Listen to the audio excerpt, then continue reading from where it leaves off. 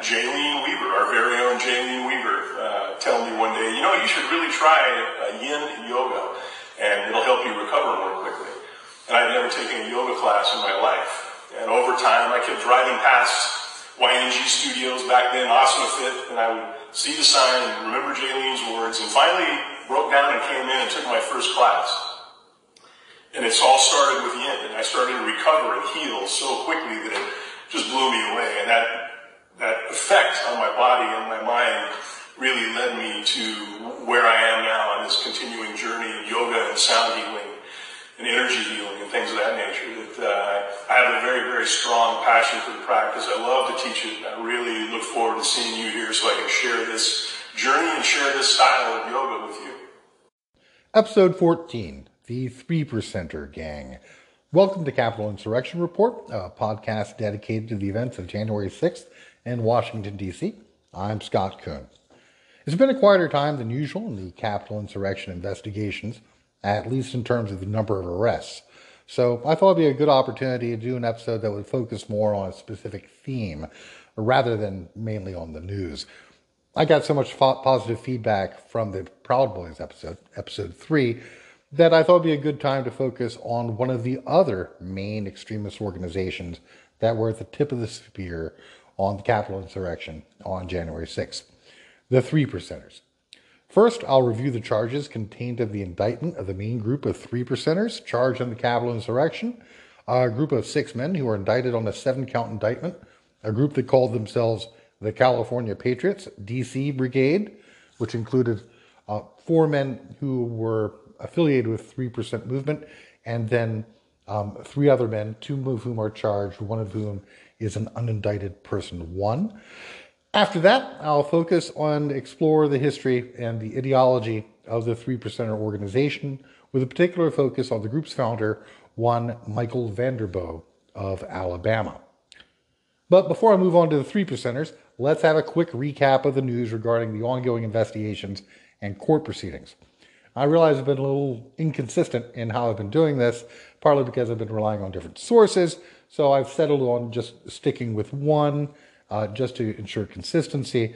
I'll be using the tabulation from Sedition Tracker at https://seditiontracker.com, suspects by name, by status, So if you're keeping track, this might result in a little inconsistency, as these are federal charges rather than, say, some of the local arrests, which I was including in my own spreadsheet.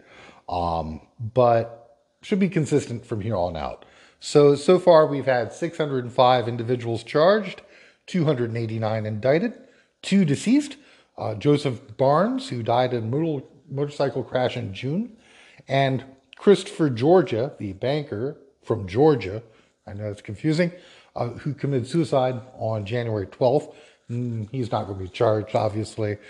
1 dismissal, Christopher Kelly of New York, 65 convictions, and still stuck at 6 sentencings.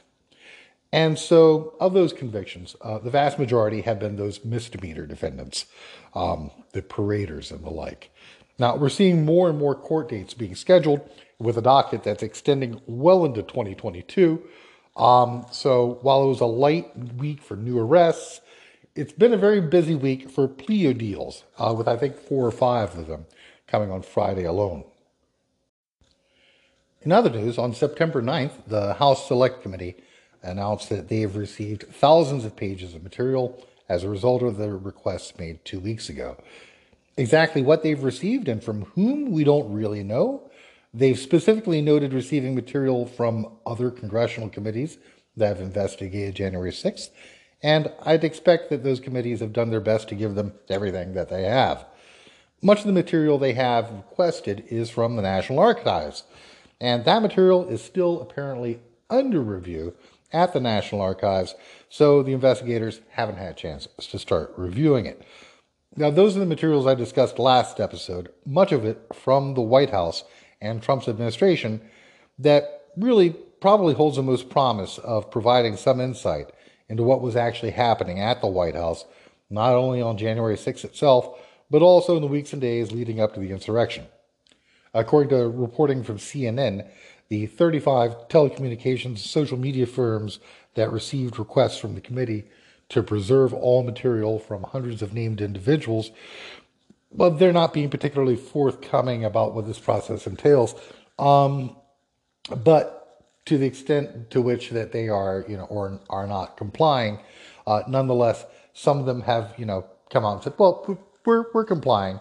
So we don't know, what these preservations of documents mean, other than the fact that there's 35 telecom and social media firms, and they're supposed to be preserving these accounts, this data, and that way, in the event that they want it to be made available to the House Select Committee to investigate January 6th, that material will be there. Now, House Minority Leader Kevin McCarthy, who's one of the officials whose records are being sought, again, that preservation order could be sought, has criticized the work of the Select Committee in seeking to preserve the records. He's implicitly threatened firms that comply with the committee's requests with retribution, saying that, there'll be consequences if Republicans ever gain the majority in the House. And I think that's wholly inappropriate and not a great look for him. McCarthy claims that the request violates federal law, and he's holding out this fig leaf that he's trying to protect the privacy of average Americans. But we have to remember, it was under Republican George W. Bush that the government was granting sweeping power to surveil people's telephone data, right? So, everyone remembers the Snowden revelations. So I don't know where Kevin McCarthy stands on that. This is not analogous to that. This is looking at data regarding one particular event that is important for the investigation and also just historically. We know that McCarthy spoke to Trump on January 6th, and McCarthy claims that he asked Trump to call off the mob. And it's been claimed by Republican lawmakers on background that McCarthy asked Trump, who the fuck do you think you're speaking to? Right? So the tone of the conversation was probably of interest to the committee. Now, it's very strange that Republican lawmakers such as McCarthy and Mo Brooks claim that they have nothing to hide, and yet they're fighting this release of data or records. So, in the end, it seems likely that the Select Committee are going to get the records, and it's going to be up to them to make the determination just how boring they are. Mo Brooks said, well, the main danger from someone getting my data is that they're going to be bored by it. Okay, bring it on. Let's see what it says, and let the public and the committee decide whether or not it's terribly boring. There are also developments in the story of John Pierce, the attorney who's at one time representing as many as 18 defendants. I had said in the last episode that Pierce was trying to recruit Shane Leedon Jenkins, subject of an earlier episode, as a client. And I had assumed in that episode, because at the same time it was announced that he was missing court dates and was kind of MIA, that is to say Pierce, that Jenkins wouldn't be going with Pierce. But it turns out that no, in fact, that's a thing that's actually happening. You'll remember Jenkins from all the way back in episode 2, where I presented him as a kind of a case study of a January 6th case wherein a self-radicalized ex-convict who appears not to have been affiliated with any of the extremist gangs who were at the center of the insurrection, nonetheless went to D.C. and is alleged to have committed violence against the police. Now, Pierce, of course, is the attorney who's, just AWOL, talked about last time, missing his court dates. And he's allegedly sick with COVID and possibly on a ventilator. But that story is, he has said, well, it's personal. He was missing for something like 12 days. He was apparently in California. I don't know. I mean, the only things that come to mind are, possibility of COVID, right? Self-isolation and quarantine. Or, maybe rehab. I honestly don't know why an attorney having this many clients would be missing his court dates and saying he's in the hospital. What possible reason could there be for that? But now again, Jenkins, I assume you would back out of this because, your attorneys are not making their dates, but he's apparently a client now. And just, another really great decision that Shane Leedon Jenkins has made. But yeah, Pierce says he was in hospital in LA for 12 days, and he claims he wasn't vaccinated for COVID, but hasn't given a specific reason for his hospitalization. Even though, again, sources who might be in a position to know, i.e., someone from his firm who he sent to do his business in court, even though he's not an attorney, said it was COVID. So some of the stories said he was unresponsive, he's on the ventilator. I think that might have been premature. Could be a whole thing is just a red herring. His Twitter feed was active the whole time. So could just be that he was simply in isolation for some reason, COVID.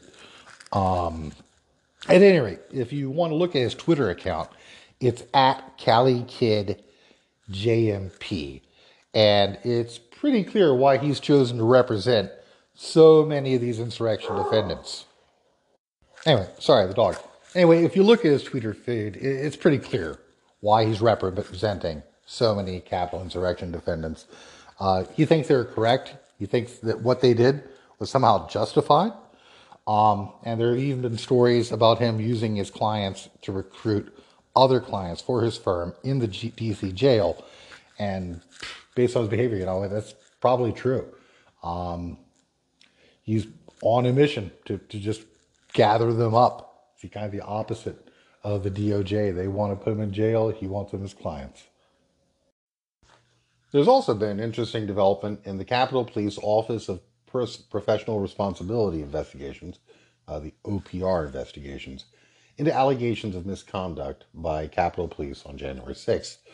On Saturday, September 11th at 6:20 p.m., the Capitol Police announced that they'd be releasing the results of the investigations. Now, we knew that this was coming. These cases are going to have basically serve as evidence. The information contained in them has been requested by the attorneys for the defendants in the Capitol insurrection cases. And so they're trying to argue that Capitol Police permitted and authorized their behavior in storming the Capitol. It's a ridiculous argument. Nonetheless, they do get access to that material. So, of the 38 investigations, the Capitol Police investigated themselves and found that there was no misconduct in the majority of the cases. In 12 cases, and this is one that really strikes me as odd, in 12 cases, the Capitol Police, OPR, Office of Professional Responsibility, claimed that they were unable to identify the officers involved. Now, this seems problematic to me. They know who was on duty, and this was the most well-documented crime scene in U.S. history. So if open source intelligence people using material, video on the internet can identify people whose faces are more or less entirely covered, right? As we saw last week with the Flag Gator guy, and they do it using video evidence, then presumably the Capitol Police, who has a roster, a duty roster of everyone who was on the job during that shift, they'd be able to identify their own officers. They're a law enforcement agency, right? They're not just volunteers on the internet. They have actual resources, but somehow they failed to identify 12 of these officers. But whatever. Moving beyond that failure of policing, yet another failure of policing. In 20 cases, the Capitol Police cleared their own officers of misconduct, and the details of that are going to be forthcoming. In 6 cases, they found causes for disciplinary action, 3 of which for conduct unbecoming, 1 for failure to comply with directives, 1 for improper remarks, and 1 for improper dissemination of information. Now, the timing of the release of this information, the tweet, again, 9/11, 20th anniversary of 9/11, 6:20 p.m. I was curious. And looking at the Capitol Police Twitter feed, it appears that it's what you would expect from a government Twitter feed. It's mainly 9 to 5. Sometimes they get up very early in the morning. There are some that are from very early in the morning. but it's rare on the weekends. There were a number of them on Sunday. Independence Day having to fall on a Sunday this year, so everybody loves the holiday pay differential, and so the Twitter feed was quite active that day. But as far as Saturdays go, there are not a lot of tweets that occur on a Saturday. There are not a lot of tweets that occur on after 6 p.m., right? So, sometimes, presumably someone might work a little late, get a little overtime. Capitol Police probably do that. Federal employees like to do that. They like to get overtime when authorized, comp time. If it's not, and so I decided to look back at the last 100 tweets from the Capitol Police Twitter account. And of that 100, only four, sorry, were tweeted after 4 p.m. And there were only two, counting this one, two tweets in total on a Saturday. So why does this matter?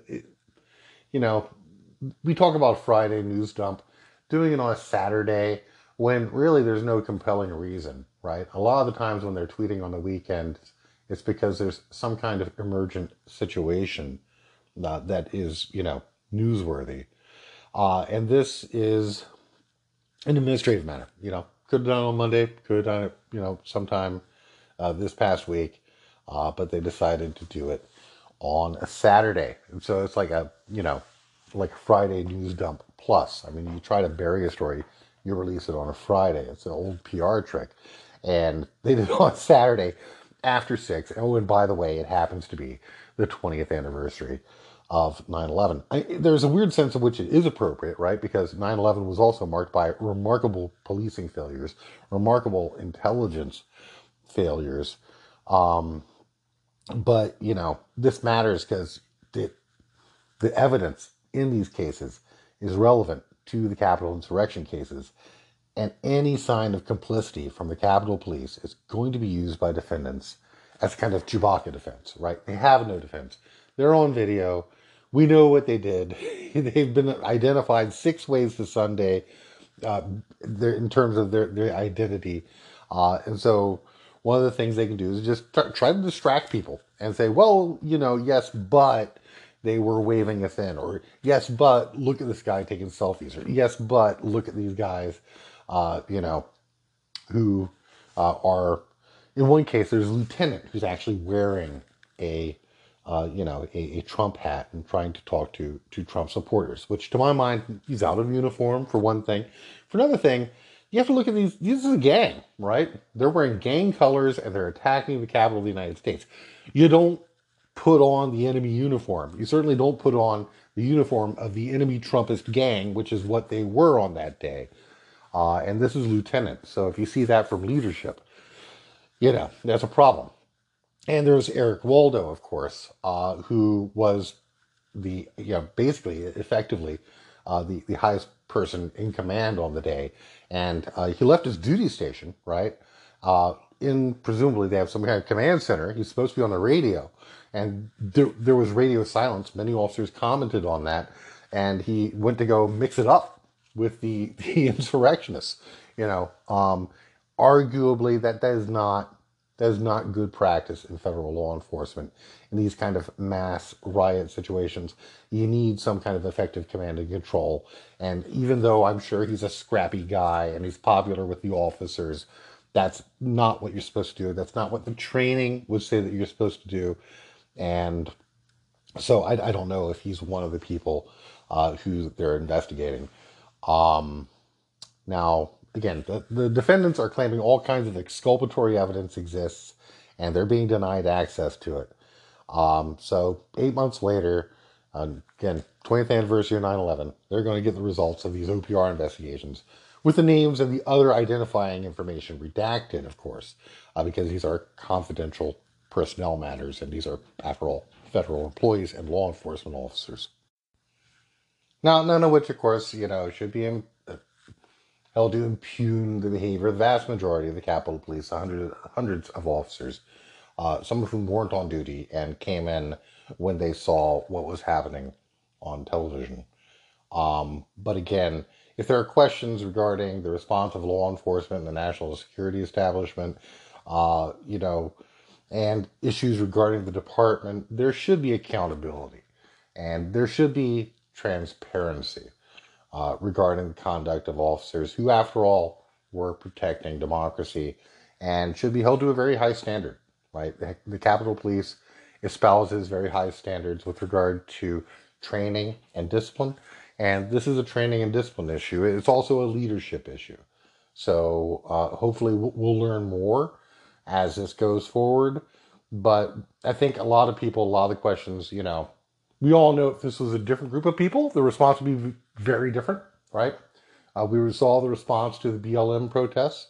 They were absolutely ready. They were over ready. They were over prepared.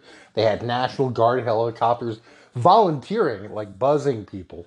And they then turned around and used the excesses of the Trump administration responding to the BLM protests to actually justify their inaction against the Trump crowd, which is worse. It's arguably worse. If you're going to have these harsh standards, you should impose them across the board. So when you have white nationalists waving Confederate flags, your response should be the same as, like you should respond to peaceful civil rights protesters more harshly than to an actual mob armed with weapons and batons and axe handles and bear spray.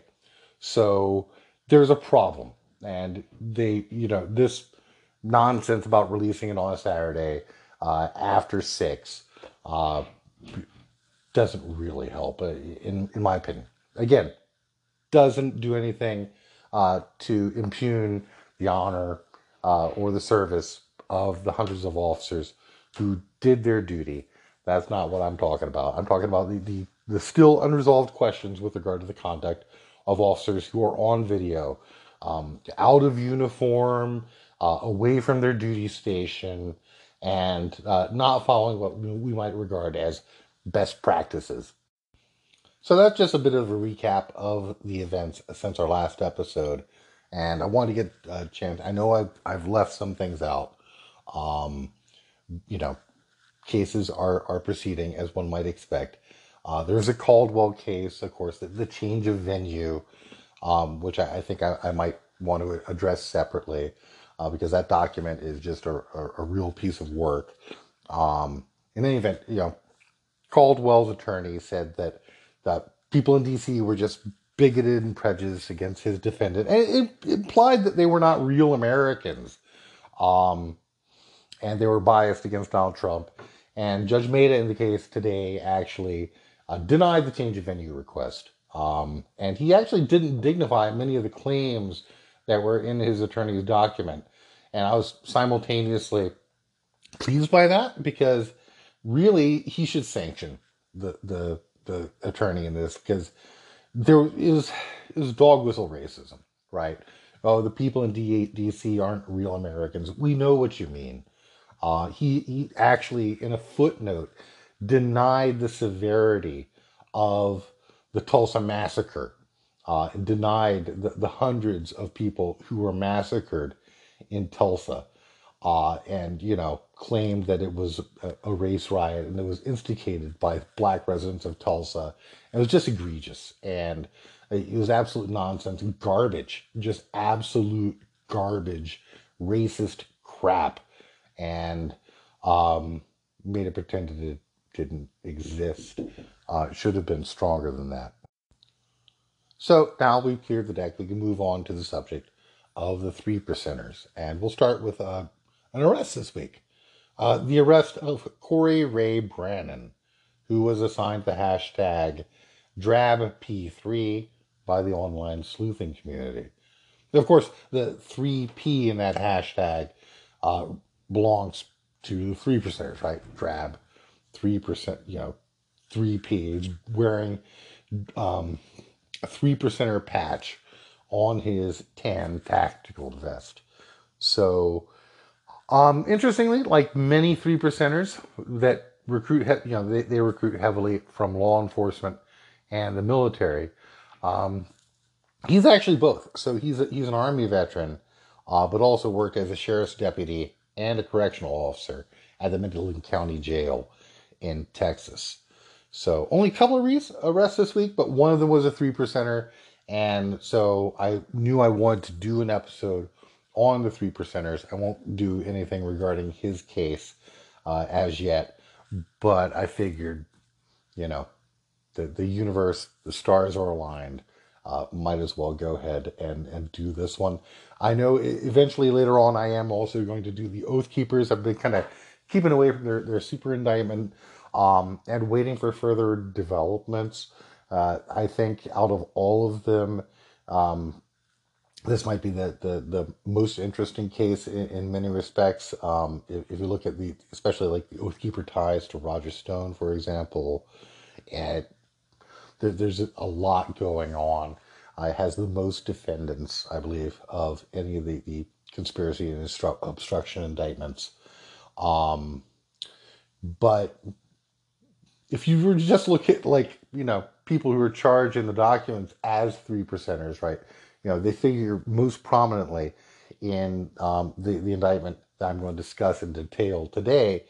But there were many other 3%ers at the Capitol insurrection. And we know this because many of them chose to wear 3%er gear to the insurrection, as Corey Ray Brannon did. So one of the problems in examining how many 3%ers were there is, of course, there's no national list of members, right? There's no definitive list. And this week I'll mainly be looking at the 6 individuals named in the conspiracy indictment before I turn to the subject of looking at 3%er ideology and Mike Vanderbook, the founder of the 3%ers. I'm certain that there are probably, beyond the people who are wearing 3%er gear, many more people who identify with the 3%er movement. And I know, Oath Keepers, right?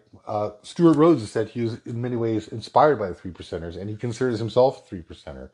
So, there's overlap between these two movements and organizations.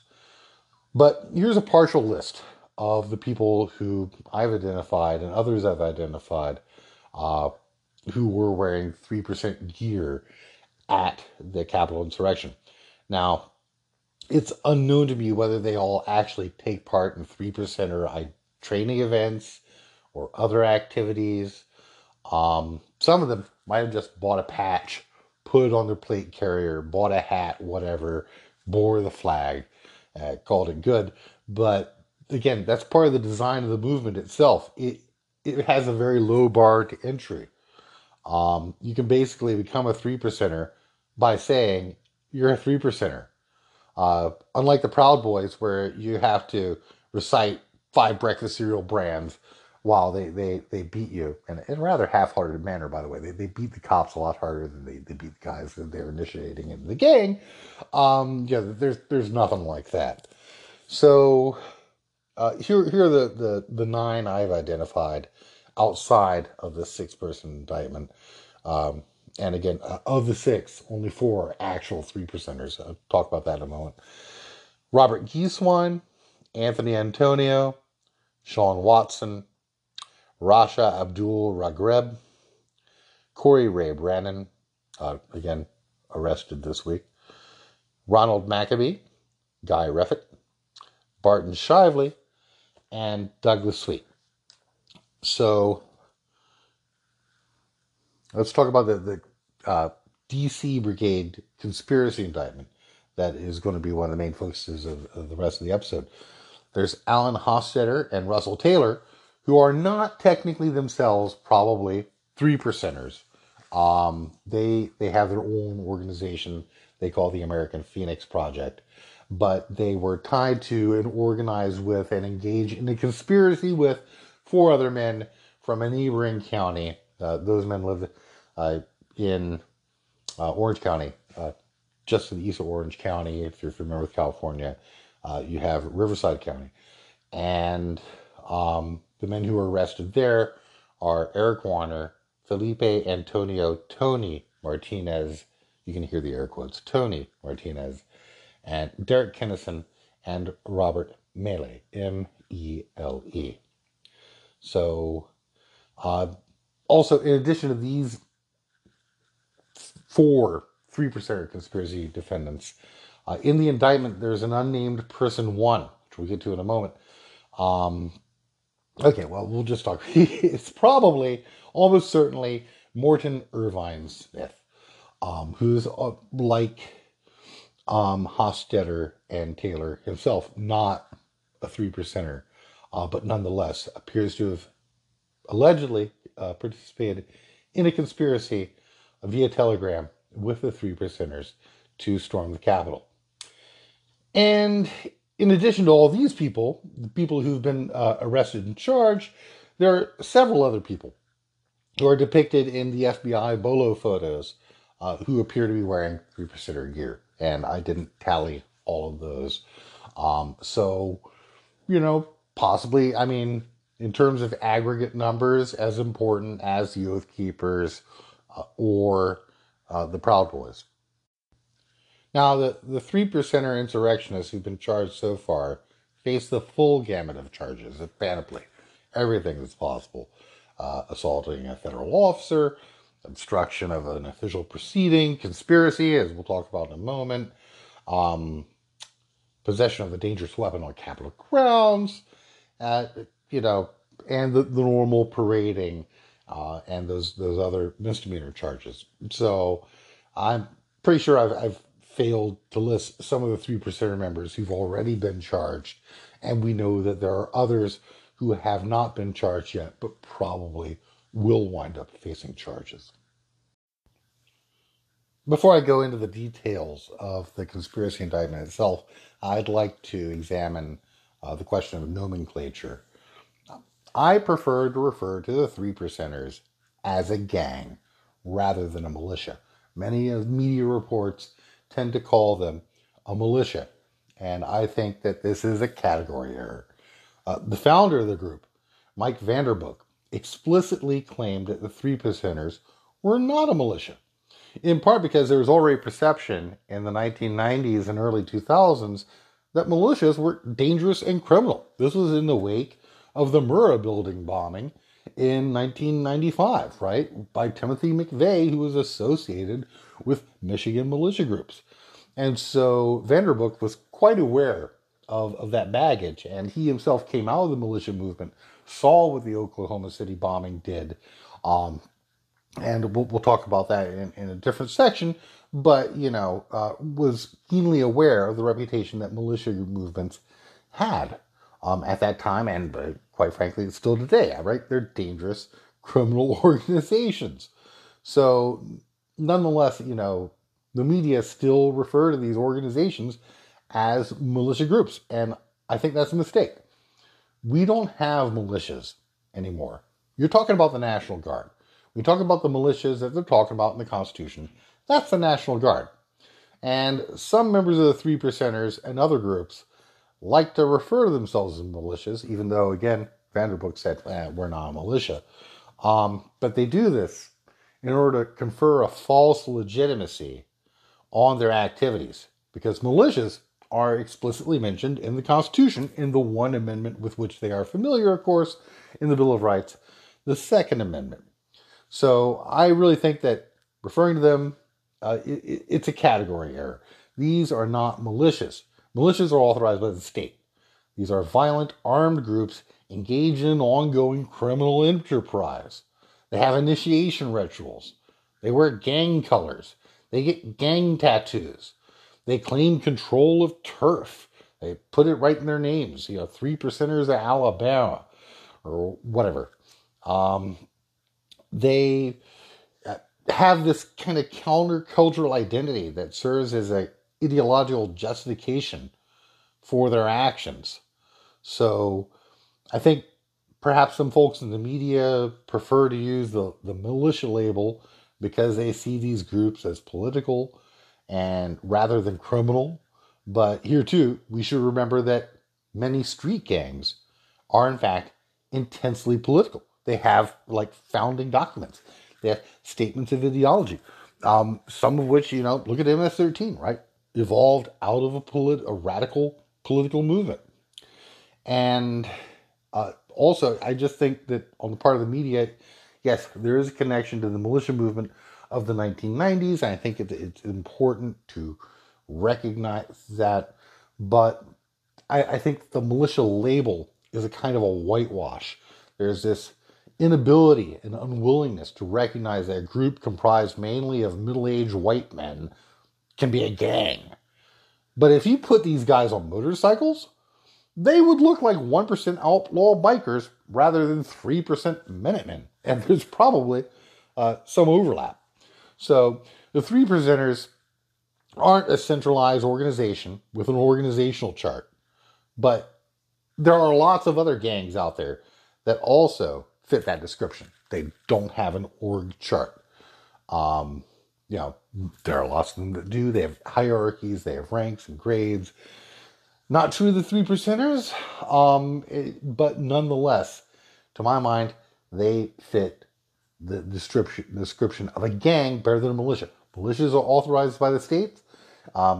This is a group that is organized and taking up arms for the very possibility of violence, political violence, and as a consequence, should not be given the name militia. So here's a quick checklist from a 1998 article by G.W. Etter that appeared in the Journal of Gang Studies that describes what he has as 12 characteristics of a gang. Many gangs and gang members share numerous characteristics, including 1. A code of conduct, 2. Selective membership, 3. Loyalty to group above all else, 4. Frequently violent initiation rites, 5. No respect for law or fear of jail, 6. Use of totems or paraphernalia to show membership, 7. Unique tattoos, colors, clothing, jewelry, 8. Involvement in crimes to make money, 9. Internal organization and structure, 10. Use of violence to achieve ends, 11. Unique funeral rites, and 12. Unique methods of communicating. You'll see, if you are familiar with the Three Percenters and what they did on January 6th, or perhaps beyond that, they hit almost all of these, right? Selective membership, they look for law enforcement, military, people involved in emergency services, the loyalty to the group. Well, some of them are in fact, racist, and they identify with other people who are associated with patriot movements. They have no respect for the law, right? They've set themselves up. They don't respect the monopoly of violence of the state. They use totems or paraphernalia. They have unique tattoos. As a matter of fact, there have been police departments all across the country who have either disciplined or failed to discipline officers who have 3% tattoos. Unique tattoos, unique colors, right? They like to wear all drab. They like to wear camouflage.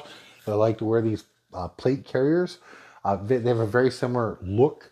They have an identifiable paramilitary live action role playing look that they like to use. And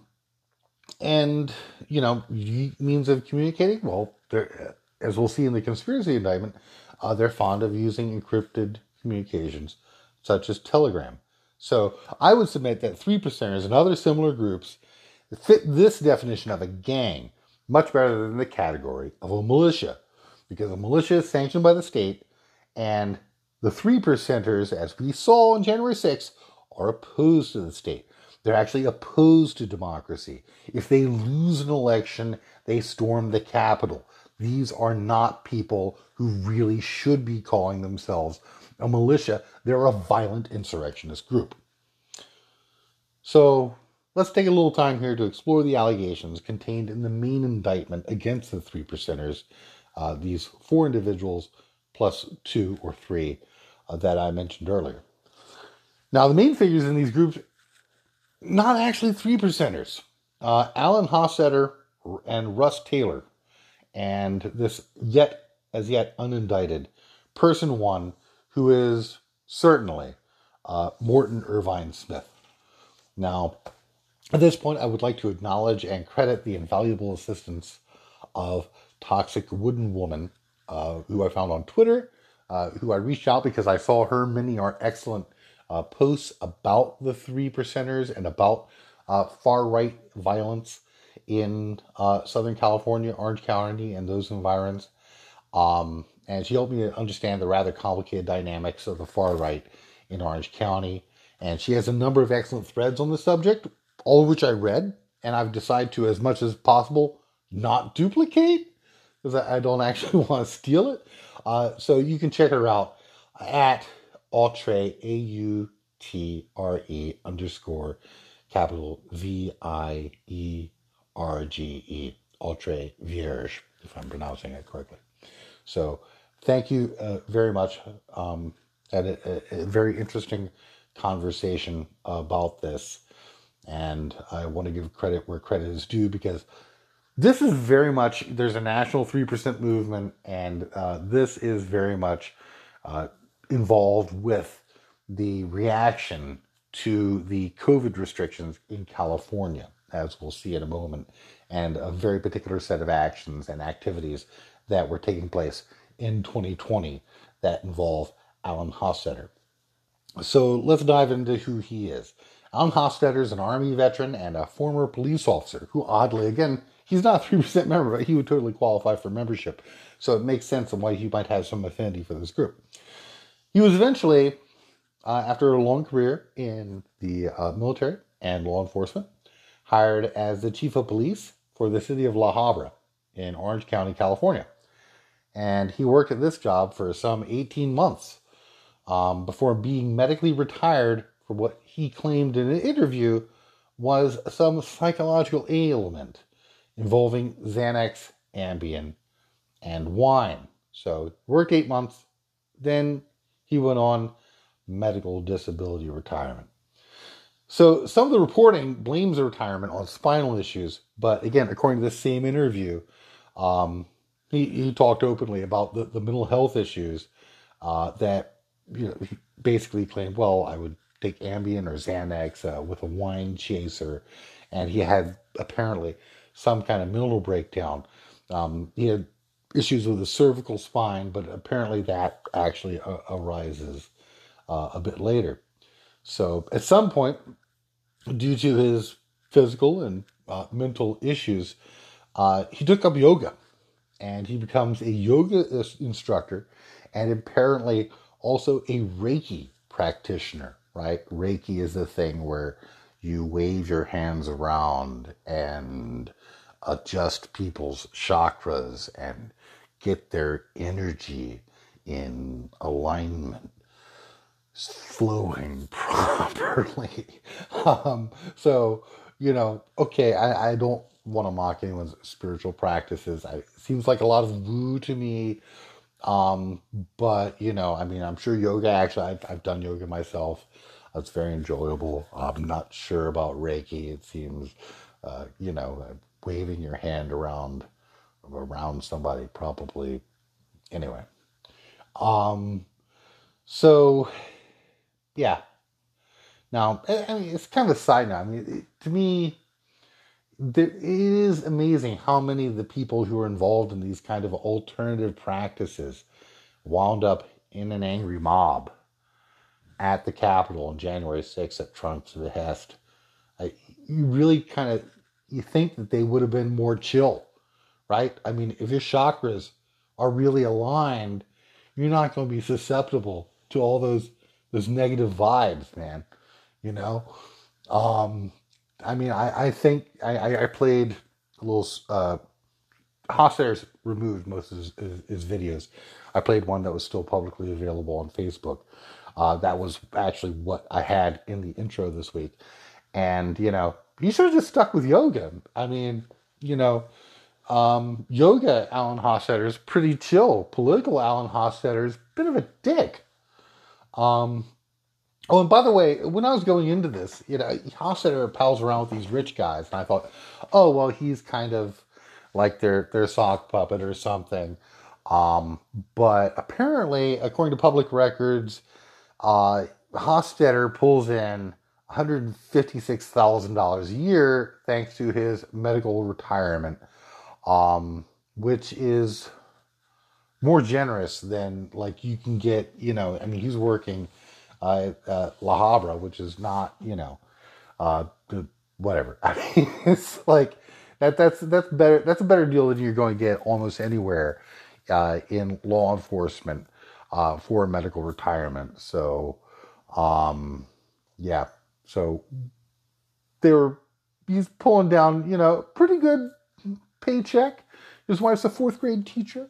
So between the two of them, they're doing okay and being paid by the government to plot an insurrection against the government. Now, there's plenty of insurrectionists whose arrests are just culminations of decades of involvement in far-right political circles. But Hofstadter is apparently not one of these people. He really only became politically active and extreme in response to the COVID restrictions put in place in 2020. He first grabbed attention when he managed to get himself arrested at a COVID protest at the city pier, where he grabbed a chain link fence and refused to let go until officers eventually had to cut the fence so that they could handcuff him. And a bit later, he founded a nonprofit group he called the American Phoenix Project, which he put in place in order to oppose the policies that Governor Newsom had put up in order to try to stop the spread of COVID-19. In fact, Hofstadter has denied even the existence of COVID-19 publicly. So he used his American Phoenix Project to file a lawsuit against Governor Newsom and lost it. There have been a number of questions regarding the possible financial violations at his nonprofit. So this is something that begins in, I guess, late spring of 2020, up through the storming of the Capitol. And that's a fairly brief period of activism and radicalization. And yet, during this period, Hofstadter manages to court people in the far right in Orange County and even nationally, including Roger Stone. So, which is, interesting, right? Because, there's that California connection between, Stone and Nixon and Hofstadter, and that sort of odd Orange County thing they have going down there. According to the indictment, another person he made contact with, Russ Taylor, becomes a director eventually of the American Phoenix Project, and he owns a printing company. Lives in a $1.8 million house, drives a Corvette. He's a rather large man, physically imposing, over 300 pounds. And he also made friends with Morton Irvine Smith, who is a member of the Irvine family of Orange County. And that is the same Irvine family, of course, who founded the city of Irvine, which is a planned and developed community that was developed by the family company. And they, of course, have been a fixture in California Republican circles for generations, and in part were responsible for giving us people like Nixon and Reagan. So Morton Irvine Smith is apparently the black sheep of the family, and he was disinherited back in 1994, although he may have gotten some sort of kind of trust fund. But, apparently at that time they were saying it was something like $100 million fortune that he would not be getting. So whatever is in his trust fund, it's not that. And according to news reporting at the time, he married a woman of whom the family did not approve. But there's more to it than that. I won't spend too much time on it, but some of this is just kind of irresistible, right? So again, Morton Irvine Smith, someone who gets on the board of the American Phoenix Project that is headed up by Hofstadter. And he's a big deal from an old money California family. And back in 1994, he had a wedding, and the family didn't approve of the woman he was marrying for various reasons. And there was this very nasty and very public family spat. And during this, his father, Morton Cappy Smith, who is a legendary figure in show jumping and horses generally, had this to say about him in an interview with the LA Times. The late Morton Cappy Smith had this to say about his own son. And I'm just going to take all the quotes in the article and just sort of parse them together. I'll let you know when there are breaks. Quote, he grew up lying around the pool with a beer in his hand, nursing a hangover, and waiting to start another one. How long would you like to watch that? Every man who has a son hopes for something great. He's been a thorn in my side. He's the black sheep of the family, all right, with a big bell hanging around his neck. And the other thing he said was, the kid is nothing more than a bum. When you act common, you are commoner. Nobody with an ounce of sense would have done that to his family. As far as I'm concerned, he's not my son. I don't love him. I think he's a shit. Now, in the article it said S blank blank blank, but I'm pretty sure he said he was a shit. So reading that, I doubt very much that it was just the marriage that caused these issues, the rift between Morton Irvine Smith and his parents. His mother also had some bad things to say about him. And this is a family, by the way, that is traditionally revered, sort of regarded its own privacy, its inner family circle, as sacrosanct. But the patriarch and matriarch decided to go to the LA Times with public comments. So not happy with good old Morton. Now, interestingly, that all happened a year before Morton Irvine Smith's 1995 DUI and his 1996 cocaine arrest. So his parents think he's a bit of a loser. So I don't want to go too far down the rabbit hole. You could probably do an entire episode on the Irvine family drama or the antics that the American Phoenix Project got into with the anti-COVID restrictions. Really they had these pro-COVID events, right? They were part of this movement to reopen California. And they sent buses of people around trying to look like they had more members than they actually had. But the key part is that three of them, who are, the main movers behind the American Phoenix Project, Hofstadter, the founder, and his buddy, his apparently friend, Russ Taylor, and the guy with the silver spoon, Morton Irvine Smith, they turn this vehicle, this American Phoenix Project, into a anti-Biden, pro-Trump organization after the election. So basically, they just sort of shift seamlessly from one disinformation campaign to another, from COVID disinformation to disinformation surrounding the election, which, by the way, is rather odd for Californians to do this. Republicans don't win California anymore, right? So you're alleging election fraud. Well, I'm sorry, but, anyway, it's a bit absurd. But that's what they do. And Hofstadter and the rest of his group becomes more radical practically in an instant. They shift from the kind of civil disobedience where they're hanging on defenses to protest reopenings or non-reopenings at the city pier, to calling for violence, like literally calling for violence.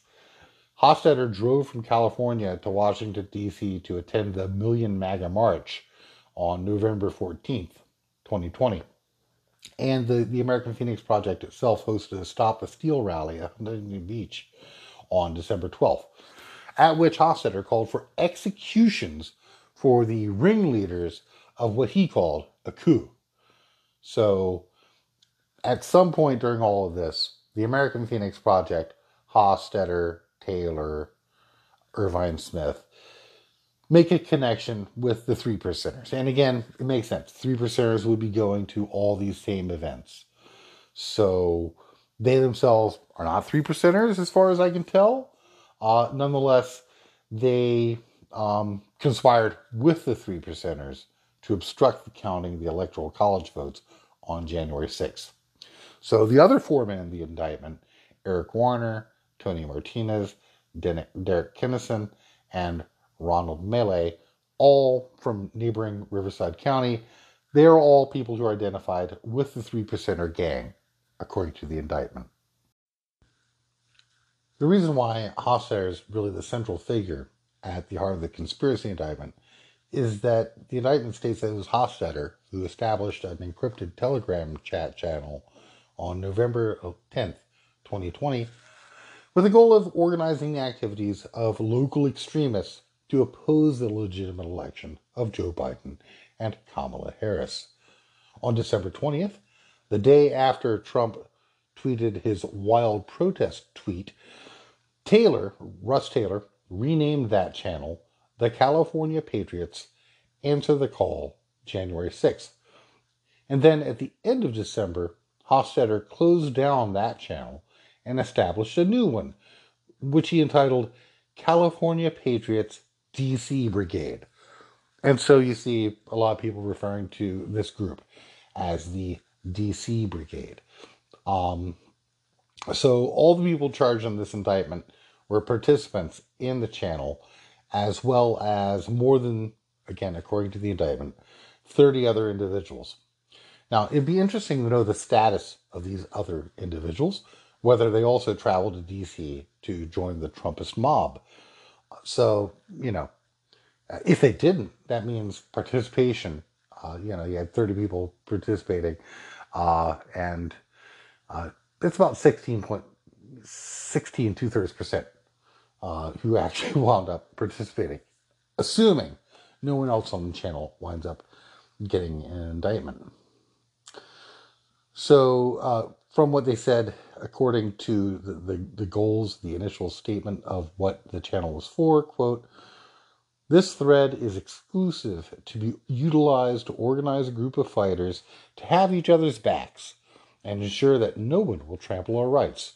Also, if there is key intel that we need to be aware of, toward possible threats." That he meant T and the F. They're close together on the keyboard. He added, the Hofstadter again, I am assuming that you have some type of weaponry that you are bringing with you, and plates as well. Of course, those ceramic plate carriers that they are so fond, Oath Keepers, 3%ers, and other gangs of this type of wearing.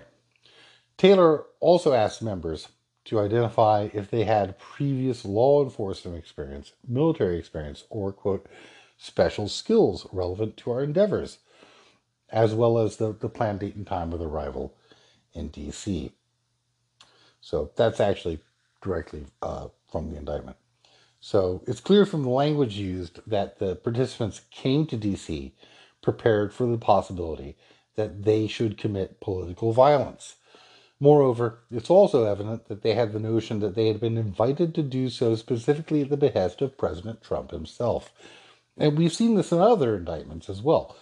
Specifically, Hofstadter cited the December 19th tweet, which was posted by Trump at 1:42 a.m., that read, quote, "Peter Navarro releases a 36-page report alleging election fraud more than sufficient to swing victory to Trump." And he then lists the URL. A great report by Peter. Statistically impossible to have lost the 2020 election. Big protest in D.C. on January 6th. Be there, will be wild. Shane Leedon Jenkins also cited this tweet. And many others do. It's described in the indictment. For some reason, the DOJ is taking careful note anytime any of the insurrection participants mention this tweet in their communications. So that's interesting. Maybe it'll go somewhere. Hope it does. Later that day, Hofstadter posted this to his Instagram. Quote, "Late last night, President Trump tweeted that all patriots should descend on Washington, D.C. on Wednesday, 1/26, 1/21. 126, 2021. This is the date of the joint session of Congress in which they will either accept or reject the fake, phony, stolen electoral college votes. I will be there, bullhorns on fire, to let the swamp dwellers know we will not let them steal our country from us. I hope you can join me! Exclamation point, exclamation point. Hashtag fight for Trump, hashtag stop the steal, hashtag save the Republic, end quote. So, yeah, that's pretty clear, right? That's a clear statement of intent to obstruct the counting of the Electoral College votes. And in the context of an encrypted channel with over 30 members, that is clearly a conspiracy, in my opinion. If I were on the jury anyway, I'm not an attorney, but if I were on the jury, I'd say, yeah, that looks like a conspiracy to obstruct an official proceeding. So various defenders of Trump have claimed that this wild protest didn't necessarily mean violence or storming the Capitol, but we see this time and time again in the indictments. Trump supporters immediately made the connection between this wild protest language and the idea that they should travel to D.C. to obstruct the counting of the Electoral College vote. If there's ever any attempt to impose legal consequences on Trump or his inner circle, of which, by the way, I've been continuously skeptical. You can go all the way back to episode 1 on this. Nonetheless, the connection that the DOJ is making here is extremely important. Trump tweets about the wild protest. Hofstadter posts publicly about the counting of the Electoral College vote on January 6th. And privately, he's making good on that. So publicly he's saying, well, this is wrong, and privately saying, this is wrong, and we should bring weapons to Washington, D.C. On December 19th, Hofstadter and Taylor make reservations at the Kimpton George Hotel in D.C., which is within easy walking distance to all the events on January 5th and January 6th. Meanwhile, the 3%ers make arrangements to rent an SUV to drive to D.C., citing the fact that they have a lot of gear. It's a bit interesting that while Taylor and Hofstadter are staying at the Kimpton, which is a boutique hotel that has hosted the likes of Dana Rohrabacher and Marita Butina, the 3%ers are apparently staying at the Courtyard by Marriott, which is about $40 cheaper. Personally, I would prefer to stay at the Kimpton, but they make the reservations a couple of days later, so maybe there's not space there. I don't know. It's better to go with, the Board Survival building closer to downtown. But that's just me. In public, they were saying things like what Melee posted to his Instagram account on December 27th. Quote, January 6th, Congress counts the electoral votes. Congress meets in joint session to count the electoral votes. The Vice President, as President of the Senate, presides over the account and announces the results of the Electoral College vote. We are going to be there to show support! Exclamation point, end quote. In private, on the Telegram channel, they were saying things such as what Taylor posted on December 29th. Quote, I personally want to be on the front steps and be one of the first ones to breach the doors, end quote. And of course, they have various conversations about needing guns, but also that they shouldn't openly talk about their need to bring guns. So the Telegram stuff is pretty damning. Generally speaking, if you're going to engage in a criminal conspiracy, it's not a great idea to create an electronic record of it, whether you're Dick Nixon or the 3%ers. One of the things that distinguishes this indictment from some of the others is the link between the American Phoenix Project and the rally on January 5th, which was basically the alt-right version of the rally that was held by Stop the Steal on January 6th. Hofstadter, Taylor, and Person 1, the unindicted co-conspirator, Morton Irvine Smith, all spoke at the rally on January 5th. That's one of the reasons, by the way, that we can have great confidence that Person 1 in the indictment is Morton Irvine Smith, because the indictment says that Person 1 was a featured speaker at the January 5th rally for the American Phoenix Project. And the only 3 people who spoke publicly on behalf of the American Phoenix Project on January 5th were Hofstadter, Taylor, and Morton Irvine Smith. So most of the other speakers who spoke that day, with some exceptions such as Coy Griffin, didn't do anything on January 6th that resulted in charges, at least not to date. And Hofstadter and Taylor were also seen with Roger Stone on January 5th. So if you're looking at a link between the people who stormed the Capitol and the organizers of the rallies, this potentially could be an important case. And of course, the other thing that you can see from all this is that it's, again, pretty clear Morton Irvine Smith is cooperating.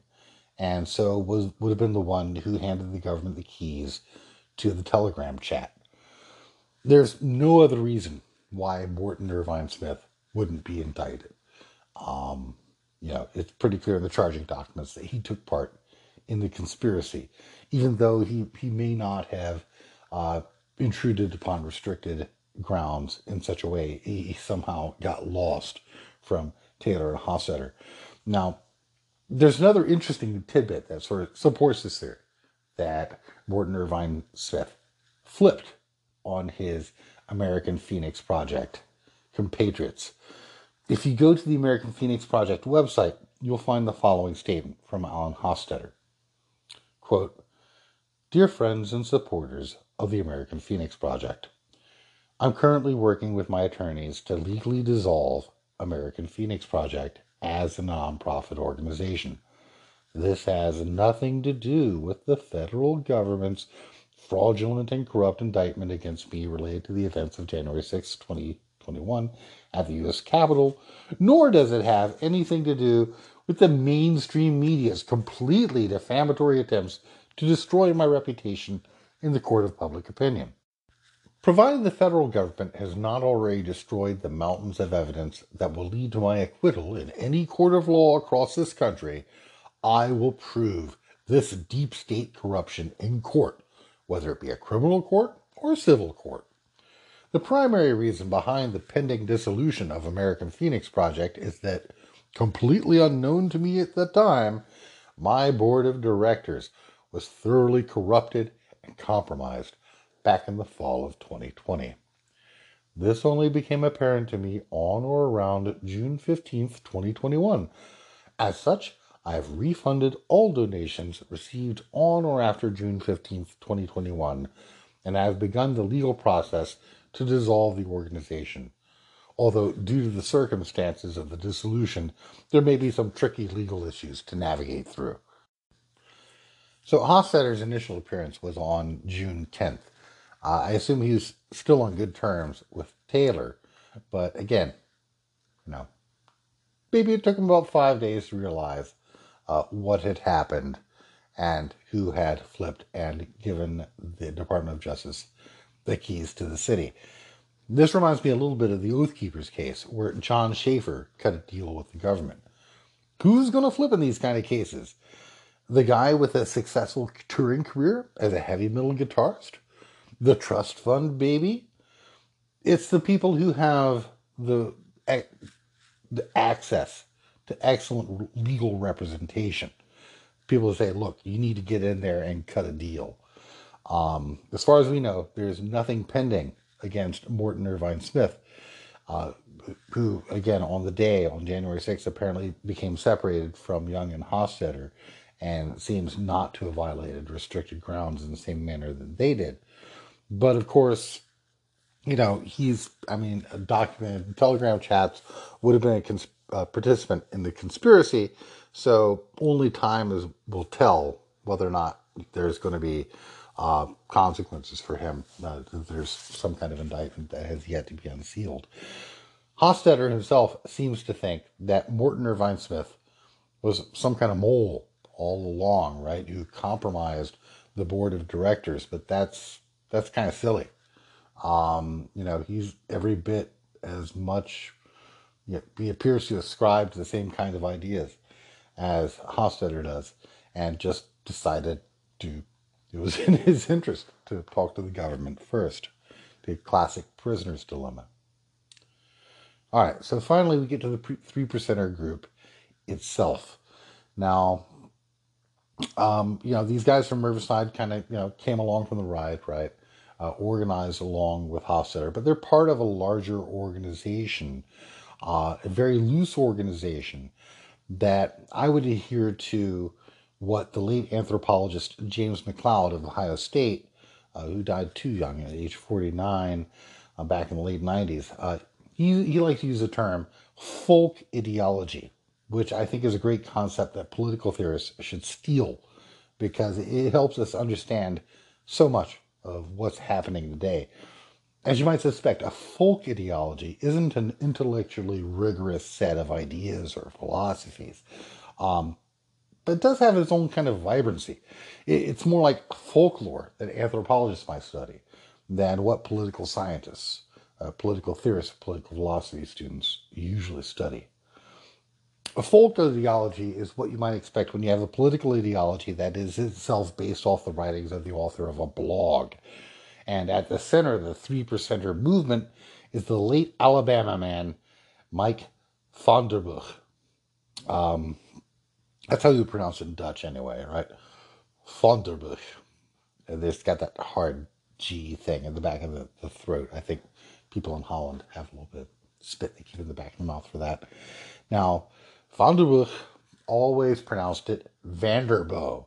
So that's the pronunciation I'm going to adopt. It's kind of odd. He was very proud of his identity as a Dutch American, but for some reason adopted this anglicized pronunciation. Vanderbo claimed that he had a rather interesting story.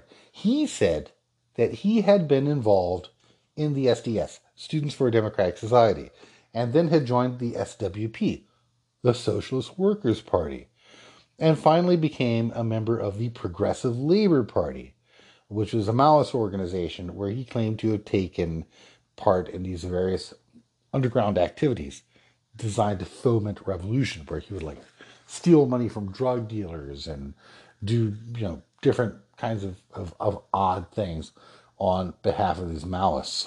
Now, and of course, the SWP is a fourth international organization, founded by Leon Trotsky and for many years affiliated or centered, headquartered in New York City. So it's rather odd. And there's been some skepticism expressed as to whether Vanderbook actually took part in any of these kinds of activities, or at least that his involvement in left-wing politics and socialist politics might be a kind of an exaggeration. I'm sympathetic to this kind of claim, right? I mean, if you've ever noticed, how many baby-eating Satanists there are, most of them appear to be people who are involved in evangelical fundamentalist Christianity, right? So it's kind of like the same thing is going on here. He's got this kind of a reformed sinner narrative that he's created. The late Louis Project wrote an entry on his blog arguing that Vanderbook's claims are exaggerated, if not downright fabrications. He wrote that back in 2016. And he actually raises the possibility that to the extent that Vanderbook was involved with the left, he might have been an agent provocateur or a paid informant. Now, I buy that to some extent. It seems plausible to me. If you go to Vanderbook's blog, there's not a lot of sort of left-wing footprints, right? He's mainly very much conservative, and he tries to appear mainstream. He's conscious of his reputation, but he is a far-right extremist who advocates maintaining an armed citizenry as a counterbalance against the government. On the other hand, Vanderbook certainly was the right age to have taken part in the left when it was at its peak in the late 60s through the early 70s. So, I agree with Proyact on the whole. and you should, you can check it out. Um, it's possible. Now, this is another thing, that I've considered. Maybe his involvement was simply marginal, right? I think he was involved in the left to some degree. I don't necessarily know that he was an agent provocateur, but maybe he was just someone who's sort of kind of marginally involved, like a hanger-on, who became disaffected. Um, Now, part of the reason why I think part of this story might be true is that, you know, if you were going to pick an organization to claim membership in fraudulently to establish your bona fides, it's oddly specific. The Socialist Workers' Party or the Progressive Labor Party, right? Project says, well, very few sort of, I don't know, Shockmanite or Fourth International types wound up becoming Maoists. But it's not entirely implausible, especially for someone as ideologically facile as Vanderbilt is, that he might have, made that kind of shift. He doesn't seem to be someone who's really capable of thinking in consistent ideological terms, even in, his blog, his rather extensive writings. There are some rather notable inconsistencies, and it's really an odd choice for him to say, well, I was a Trotskyite and I was a Maoist. You would think that if you were only doing this to raise the specter of the left as a kind of a bugbear, like the John Birch Society did, he would have chosen the CPUSA, right? He would have said, I was a Communist Party member. I was a member of the CPUSA, and I did this. Instead, he paints this rather shifting story of his activities all the way from the SDS to the YSA to being a Maoist. So that part is actually, to me, has the ring of truth. He's trying on all these sort of different political personas. So, I mean, to my mind, the least compelling part of the narrative is the story he invents, and Project details this, about a German or Austrian doctor who gives him The Road to Serfdom, and he starts reading Ayn Rand. And I can't imagine an actually convinced, committed Marxist, a Trotskyite or a Maoist, anyone on the left, any stripe, actually being converted by these kinds of screeds. But that's what Vanderbilt would have us believe. So maybe he's right. I don't know. It's hard to tell. But I do think that just looking, at his blog, and he's got a TLDR issue, right? I mean, he blogged incessantly for over a decade. That you could see some kind of traces of left-wing thought, ideas that Vanderbilt might have stolen and kind of vulgarized. And again, that's why I call it a folk ideology. Beginning with the idea of the three percenters itself. Just about every article in the Three Percenters begins with the claim that the movement got its name from the erroneous claim that only 3% of the American population actually took part in the American Revolution. Now, to my mind, the fact that this is simply wrong, it was far more than that, isn't as interesting as the possibility that this might be something that was borrowed from the left. The concept of a vanguard party or a vanguard political movement. The idea of a revolutionary vanguard is appealing to a lot of people. Why? It's a lot easier to organize a committed cadre of disciplined radicals than it is to build a mass political movement.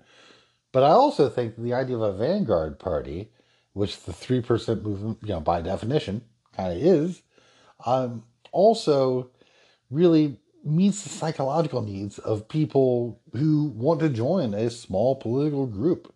It meets their psychological needs. It's a way of reframing the issue of the size of your organization.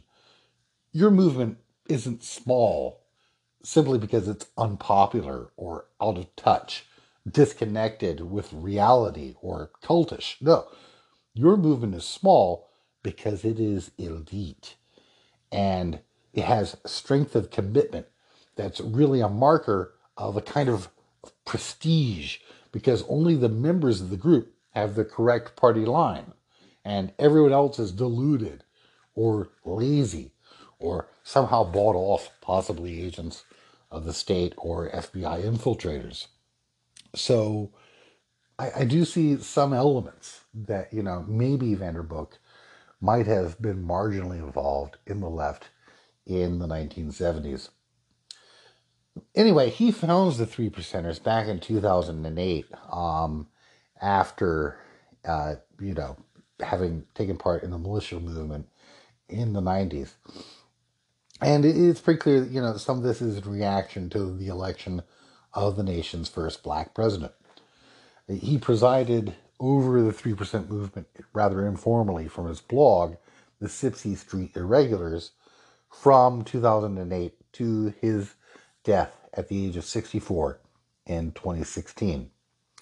So, coming out of the militia movement, Vanderbook, again, as I mentioned before, didn't like the use of the term militia to refer to his organization, even though it borrowed many of the practices and the ideas of the broader militia movement, with which it has many things in common. But, this is 13 years after the Oklahoma City bombing, and the popularity of the militia movement has waned somewhat. But there's some common threads. And again, it's a folk ideology, so it borrows these from the lots of different places, right? I'm asserting that maybe he took some stuff from left-wing politics, but he also borrows some things from Christianity. He winds up borrowing some stuff from the militia movement. It has apocalyptic elements, right? So the 3% movement involves this kind of secularization of the Christian apocalypse. It's part and parcel of their ideology. There's this thread that runs from the Turner Diaries, right? The thing that motivated Tim McVeigh to commit the Murrah bombing in '95. And it's part of, far right-wing survivalist and prepper culture. There's this sort of impending threat to liberty from the New World Order or some elite group or, the Jews, right? Always that specter lurking in the background. And so, in the face of this apocalypse, the only possibility is to arm the populace. And so that's something they have in common with militia groups. It's also performative. So, an ideology is useless unless it tells you something to do, right? It's not empowering unless you have an activity that you can engage in, whether it be selling your party newspaper on the street corner or buying lots of guns and ammo, hoarding MREs, and, getting some AR-15s. So, like a lot of groups in what I'm calling the militia gang subculture, there's an emphasis on direct action, what Vanderbook called armed civil resistance. So civil disobedience, but armed. And there's training with like-minded individuals. And for him, just going out in public armed is part and parcel of 3%er political behavior. It's this kind of a routinized political theater where you're making a statement, for guns, for the Second Amendment, for liberty, simply by participating in politics in an armed manner.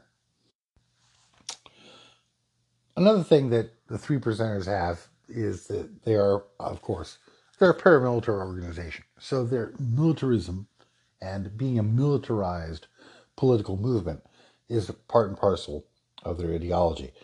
Vanderbook specifically said that full membership in the 3% movement was open to military, former military, reservists, police, firefighters, EMS, and people involved in public safety and law enforcement generally. And Associate membership was available for everyone else, which was really for him a distinction without a difference. As long as you were willing to arm yourself, you could be a member of the group. But they placed a heavy emphasis on looking at folks who were involved in law enforcement and other military and paramilitary organizations. So there's a bit of a live action role playing aspect to all this, right? This is a group for people who want to dress up in a uniform and carry a gun, but we already have organizations in our society, formal organizations. If you want to carry a weapon and wear a uniform, you can do that. So why is this attractive? Why not join the Army, Navy, Air Force, Marines, or Space Force? Um, to me, I think in part the difference is just the discipline or the lack thereof. For the three percenters, there's no chain of command. There's no rules of engagement. There's no restraints. So it's not surprising that, we see a lack of discipline. We've seen a lot of criminal convictions of people claiming membership in the 3% movement. And other people have documented this. I don't want to necessarily go through every criminal act that's been committed. But, they've done some bad stuff. And they try to legitimize these activities by invoking the image of the Minutemen of the American Revolution.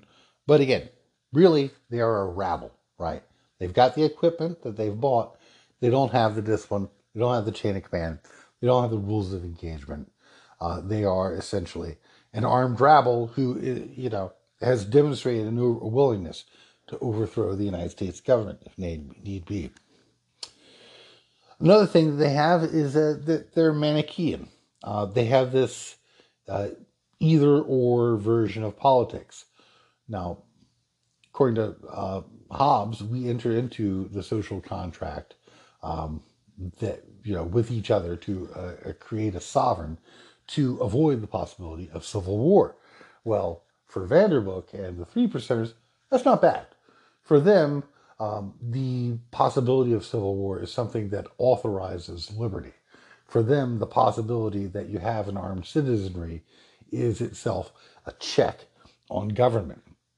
And they also see people who disagree with them as not the political opponent who should be beaten in an election, but as a potential enemy who should be shot.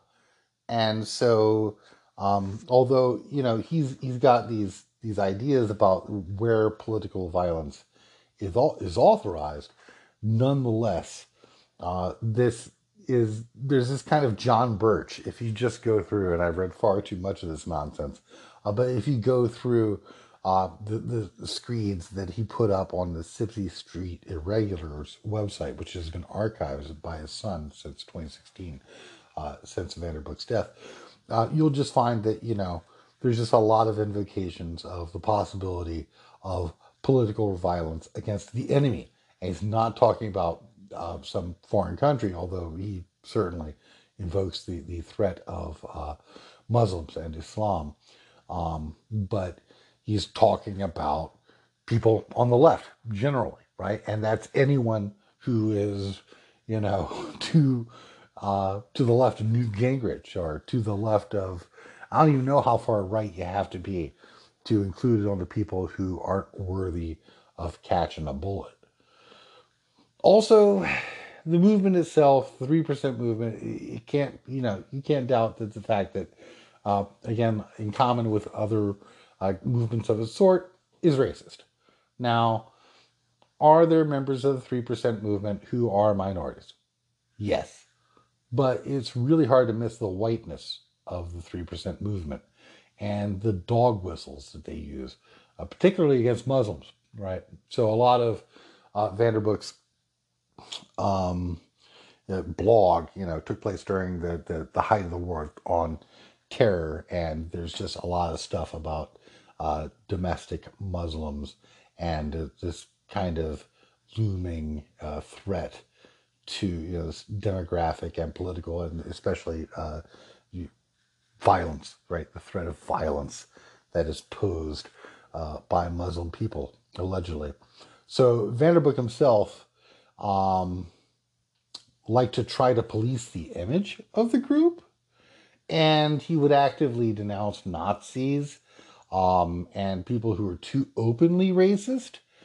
But the thing is, he had to do this an awful lot, right?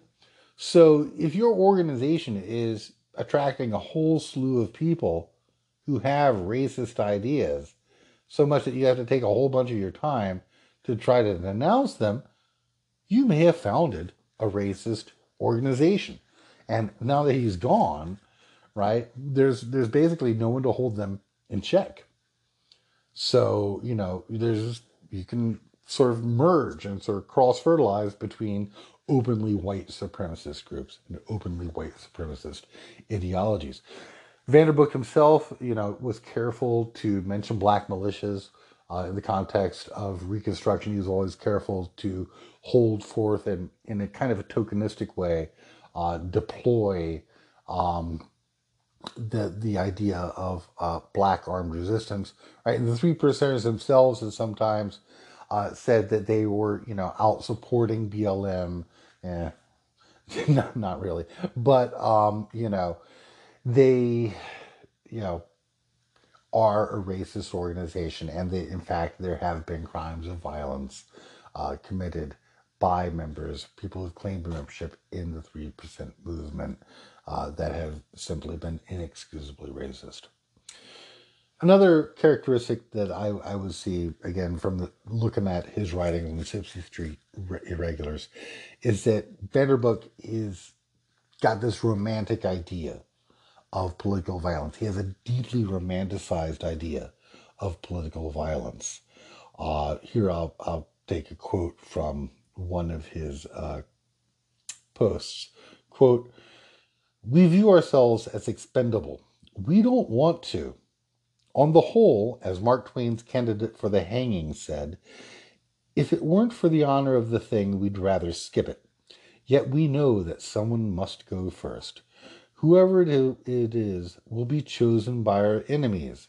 Again, the Manichaeanism. "By the enemies of liberty and the Constitution, and not by ourselves. By taking the position that we do, it is not that we volunteer for suicide. We merely understand that to have principles means that eventually you cannot back away from them. Eventually, someone has to stand. And, in the nature of things, someone must be first. Like the machine gunner at the crossroads, we can only hope that the sacrifice will not have been in vain. And then, like Captain Parker's Minutemen, those of us who are still standing after the first fire will be ready, in overwhelming numbers, to give battle again. But on different terms, our terms. And on our terms, we will restore the Founders' Republic." End quote. So all this just fails to understand that fundamentally, in a liberal democratic society, the state itself exists to get us out of the Hobbesian state of nature, the condition of war of all against all. Part of the problem of Vanderbook's group is that it is itself destabilizing and dangerous. So while it claims to want to restore the Founders' Republic, well, the Founders' Republic includes slavery, right? So, and again, with him out of the picture, there's no one to hold these kind of more militant elements in check. Following the Capitol insurrection, one group, the Three Percenters National Council, disbanded, and but that doesn't really matter. That was one group in Mississippi that labeled itself national, and really. This is an idea. This is not a formal organization with dues-paying members and an organizational chart. It is a decentralized movement, something like the Red Army faction or Al-Qaeda, right? So, in his founding post, Vanderbook listed a series of guidelines for the group. And two of these guidelines were no Fort Sumters and no Oklahoma City bombings, right? So It's interesting. He formed, if you have to say that you're not going to shoot first or that you're not going to engage in terrorism, it might be that you've got the wrong approach because, it's kind of like asking people not to think about an elephant, right? So, don't think about an elephant. Don't do Oklahoma City bombings. We're going to arm ourselves to the teeth, and but don't engage in political violence. So his don't shoot first doctrine, it's kind of sus, as the kids would say. So whatever his intentions, Vanderbilt wound up creating this decentralized terrorist organization that has no command and control. It's the military without the discipline. And that's highly problematic in an advanced industrial democracy. There's a reason why we don't have that. So this is not a substitute. This is not, some kind of great thing that he's created. In fact, he claims to honor the Republican principles that the founders espoused, but George Washington would have sent the army out against him. Okay, he did, right? He did. So he sent the army to suppress the kind of insurrectionist threat that Vanderbilt represents.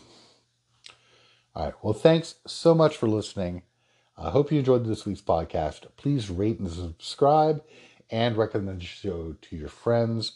If you have any questions or comments at all, please send them via Twitter at CapInsurrep. That's @ CapInsurrep. Have a great week.